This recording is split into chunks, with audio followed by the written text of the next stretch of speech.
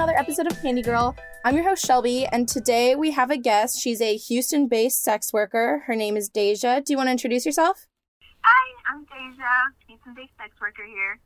So she DM'd us on Instagram to let us know that we've kind of been helping her along this journey of sex work, and I asked her if she wanted to do an interview, and she was very excited to, so we're very excited to have her today. Will you tell us a little bit about yourself and how you got involved with sex work? After I had graduated high school, I needed a way to kind of get money for college because I had nothing. I had no money for college at all. And I remember a friend that was actually a guy, and he had a sugar daddy. And he was saying, that he had made, $500, from one date or something like that. And I thought that was, amazing, how much money you can get just doing, a date. And so I thought maybe I could do this to help me, pay for college. And so how long were you a sugar baby for? I would say I was a sugar baby for about maybe 2.5 years, maybe a little longer, maybe 3. And what was your experience with that? Well, I actually had 3 sugar daddies, Whoa. but, yeah. I would say, it was pretty much up and down. The first 2 that I had were not the best experiences, but the last one I had was, a long-term where we were, together for over a year. So I would say it was okay. So do you have any stories about being a sugar baby? Yes, I actually had 3 sugar daddies. My last sugar daddy was my longest one. We were together for about a year and a half, and we had a couple of ups and downs with that. What I didn't realize, or what was going to happen, was he ended up falling in love or something like that. And I remember these moments where I was about to leave. It was my last day, going to be with him, and he poured out his heart to me in this one moment. And of course I didn't feel the same way because I was just thinking okay, this is a way for me to get a nice income so I can pay for college. And all the time that I was in college, when I tell you, he would call me and text me all the time. That's all he would do. He would text me when I was in class. He would call me, and I would tell him I'm in class. I can't talk to you right now. And then he would get angry, and then I would tell him I understand that you like me, but I don't really feel that same way. We had this small little transaction going on, so I can't really like you back. And there was this one moment where he drove all the way up there, to the college where I was. Oh my God. Right when I got out of class. Yeah. Right when I got out of class, I saw him in his car, and he waved to me, and I was like, oh my God. And so, of course, I got in the car with him, because I was trying to okay, can you please leave? Because most of my friends didn't know that I had a sugar daddy. They just assumed that I'm just getting money from, my parents or something. That's what I was telling them. So I was trying to tell him to leave and hoping, nobody saw me in this car. And thank God he didn't, kidnap me or anything like that. But we ended up going to go talk. And basically he was saying the same things about he actually ended up wanting to have a relationship with me, us dating and then marriage. And then all this other stuff. And I was telling him, I'm not ready for that. You're so much older than I am. How am I going to tell my parents I'm marrying someone that's 50, you know? Oh, my God. So, yeah. And eventually I would try over and over to break it off with him, and he just would not, let me go, for so long. And it got kind of out of hand in so many instances where he just kind of, showed up, to the college. And then after my first semester, I went home, and then he knew that I was home, and then he would come, here where I was, to the house with my parents, and still come. And yeah, it got really, really scary. So that's one of the reasons why I never did it again, because he got very possessive, and he had a lot of money, and I was kind of fearing at that point, because I think once someone has a lot of money, they can make certain stuff happen to you, you know what I'm saying? Yeah. And that's what really scared me the most. So that's a really big story about, I would just say being careful with it, because we were fine whenever we first started, but after I went to college and he poured his heart out and I wasn't feeling the same way, and it turned into this huge mess. Yeah, that happened to Amelia with her last sugar daddy too. He also fell in love with her and got really kind of possessive, but he never showed up at her house or anything. He understood boundaries at least. That's so scary. It is, yeah. Like, it was just so crazy, and I never told my parents anything. Like, thank God whenever he came that they weren't at the house with me, because it would have been, like, police and everything. And he also had a son who, I think his son was, like, 8 or something like that. So it was hard for me to understand why he was acting like this, even though he had a child. Yeah. Yeah, it was just so crazy, and I would feel so bad for his son, like, that you're putting your child through this, because he would tell me that he had to get, like, babysitters so that, you know, they could watch his kid while we were out. But I can't imagine, like, him, like, the guy coming here to my house and then him trying to get a babysitter and his son seeing all that stuff. Yeah. That is intense. Yeah, it got, super, super intense. Do you have any other stories? Yes. I have a story about the first time me having a sugar daddy, which didn't go quite right. Basically, he lived 2 hours away because I didn't want anyone, like, super close, like, to where I lived. Mm-hmm. And at this point, I just graduated high school, so, like, freshly 18, like, 2 weeks into being 18, I found him on Seeking Arrangement. And at that time, I had no knowledge. I didn't know what, like, no strings attachment or any of that stuff. I was just kind of, like, going with the flow, remembering what my friend said of him having a sugar daddy and him getting paid $500. And I'm like, okay, well, let me try. Let me see what I can do. We went to a Starbucks 2 hours away, and I drove all the way there. And I remember being so nervous.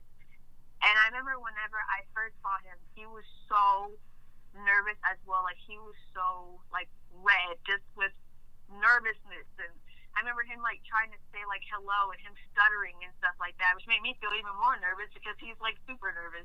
I remember him asking me, like, you know, to sit, and he asked me if I wanted coffee, and I was like, no, because I'm, like, too scared to drink anything from him just in case he puts something in my drink. Like, trying to be really careful. And we were just talking and stuff, and he was telling me, like, how much money he had, and apparently he had, like, some Harleys and this big house, and he's divorced and stuff like that. And this was his first time, and it was my first time as well, but I didn't tell him that because I was trying to seem like I was a pro. Like, first time. Like I said, we were 2 hours away, but we were around, like, Galveston. So there was, like, a ferry, like, a couple feet from us. And I guess I was just, like, staring at the ferry because it was leaving. And I guess he saw me staring at it, and next thing you know, he asked me, he goes, do you want to go get on the ferry?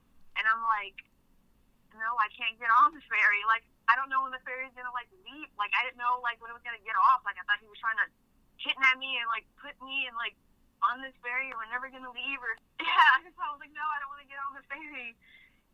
But in that whole moment, I just saw him, like, go from being, like, super, super nervous to kind of, like, not mildly aggressive, but just kind of acting kind of funny. I guess he was still kind of nervous. I'm not really for sure. But I remember, like, right after we got done, he asked me if I needed a ride home, and I told him, like, no, I had Trove.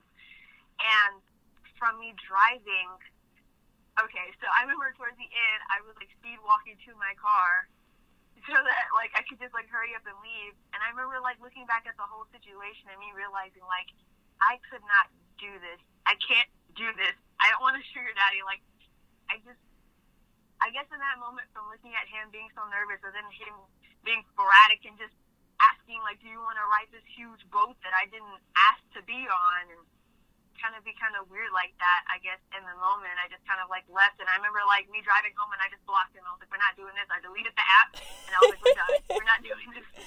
Oh, no. We are done. Yeah. But you didn't stick to that, because that was one of your first sugar daddies, right? Right. It wasn't until after where I, like, was really needing the money, or I was like, all right, well, I guess we'll try this again. Yikes. And actually see what's going to happen. And so, you've moved on then from sugar, or unless you're still sugaring. Oh, no, I'm not sugaring. Okay, so now you're doing, like, camming? Yes, I actually do, like, OnlyFans, and I just made a Chatterbait account, so I'm pretty excited to start with that. Yeah, how long have you been doing that for? Well, I just started. I recently just got back into the light of going back to doing sex work, so I would say I've been doing OnlyFans and Snapchats and stuff like that. I would say for maybe about a month now, so got a little bit of a following going. Very cool. What was your motivation to get back into it? I really like the people that I met. I met some really amazing people doing this, like some honest people and people from all over that really just genuinely want to know how you are and kind of really care about you, you know. So I remember like that feeling, and I just wanted to come back to it. And it was also really good money as well as having fun. So That's a really interesting point because I feel like a lot of people don't understand that when you're like doing sex work, you do make connections with a lot of your clients. So that's a really interesting thing that you brought up. Yeah, like you meet so many people around. Like I have there's one guy in particular who doesn't pay me any money because he doesn't particularly have money to give right now. But he's always texting me, always making sure that I'm okay. I have texted him whenever I'm like stressed out, and he's always just really been there to kind of cheer me up. I talk to him about everybody and stuff like that. So he's a genuine nice person. That's so cool. It's very interesting how you meet people through sex work like this, you know? Right, yeah. In the DM that you sent me, you said that our podcast made you feel not so alone during sex work and kind of helped you discover yourself sexually. Would you mind, like, elaborating on that? Yeah.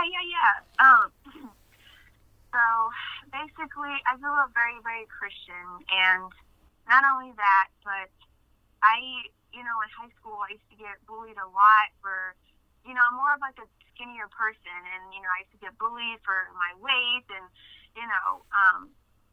also Christianity and things like that. And so I would always have these friends, and they would always get like all the boys and stuff like that, like even now. And I would just admire them for like really just like, I guess, having that male attention, and I've like always kind of wanted that, or just wanted like a taste of that. And I never really got it because I just never thought of myself like that, like as a sexy person, And to see like the podcast, and I'm seeing these girls, and they're like, oh yeah, I'm doing like this, and then I'm like, that's so amazing. And then, going back to doing this with trying to get into camming and stuff like that, I mean these guys, and they're like, oh, you're so hot and stuff. But I never thought of myself like that and really dove into me being sexually attractive. Like I didn't think of myself like that for a really long time. I just thought of myself as kind of just this person. But I think as I went into this and the podcast and everything, I started to see, like it's okay to be like super sexual and like your body and love your body and wanting to like do things and stuff like that. Like I think that's really empowering. That makes me so happy. So glad that we were able to help you with that. Yeah, it's been great. Yeah, this is something we talk about on the podcast a lot. And it's something that comes up a lot when I'm telling people about what I do. They're curious about whether or not sex work is empowering. So from your point of view, do you find it to be empowering? I really, really do. You meet so many guys that are head over heels for you, just at all for you, and I think that's very empowering to know and to see as well, especially if you're not used to seeing it, like if you come from a background where it's not appropriate, kind of sort of say, I think it's very empowering, and also to see other girls do it as well. Like it gives me much more like a drive and a motivation. So I would definitely say it's so empowering. Amelia and I have talked about this a few times, and yeah, she says that she finds it very empowering. So that's very interesting to hear that from you. Honestly, yes, I'm so excited for it. I noticed on your profile on Instagram, you don't have none of your pictures have your face in them. Would you tell me about like why you made that decision? Of course. Everybody asks me about that. I'm like so excited to answer this question.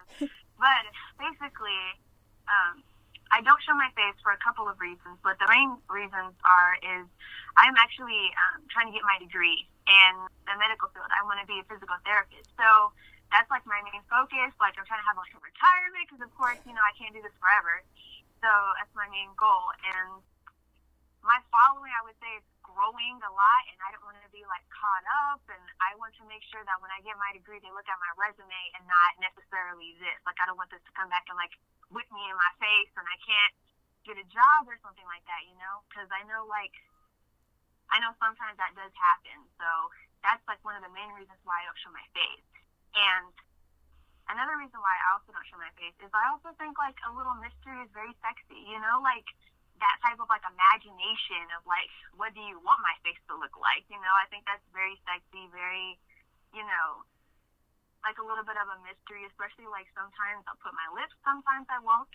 And some people like just me showing my lips is like this extra like added thing into this mystery. So that's another reason why I don't show my face.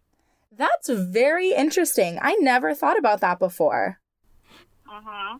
So, like, one of the big reasons that I've always been afraid to do sex work was for that reason. Like, I'm like, I want to get a job later, and I'm nervous that this is going to follow me. So, when did you decide that the risk was worth it? Okay, well, I would say this because basically with college and then trying to find like an actual 9-to-5 job, it was kind of hard for me. Like, I was taking breaks in between like working and going to school because with the medical program, they want you to be like high A's, it's very competitive and stuff, and so I really couldn't have like a really like full-time job and then try to work at the same time. At least personally for me, it was very hard, and so I decided to do this because it worked around my schedule. And so then I decided, you know, like maybe the risk is kind of worth it so that I could do college and have fun and do this. So that's when I decided, I was like, you know what, we'll be fine, we'll be okay. Very interesting. Thank you so much for reaching out to us. This was such a cool interview. I guess I didn't expect to learn so much more. I feel like every time we have an interview, I learn something I didn't expect to learn. So this was a great conversation. If you guys want to follow Deja on Instagram, her Instagram handle is Deja_honey05.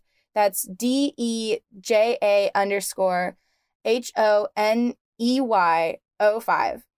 Do you have a Twitter? Yes, I do have a Twitter. It's Deja's Honey with like DEJASHONEY.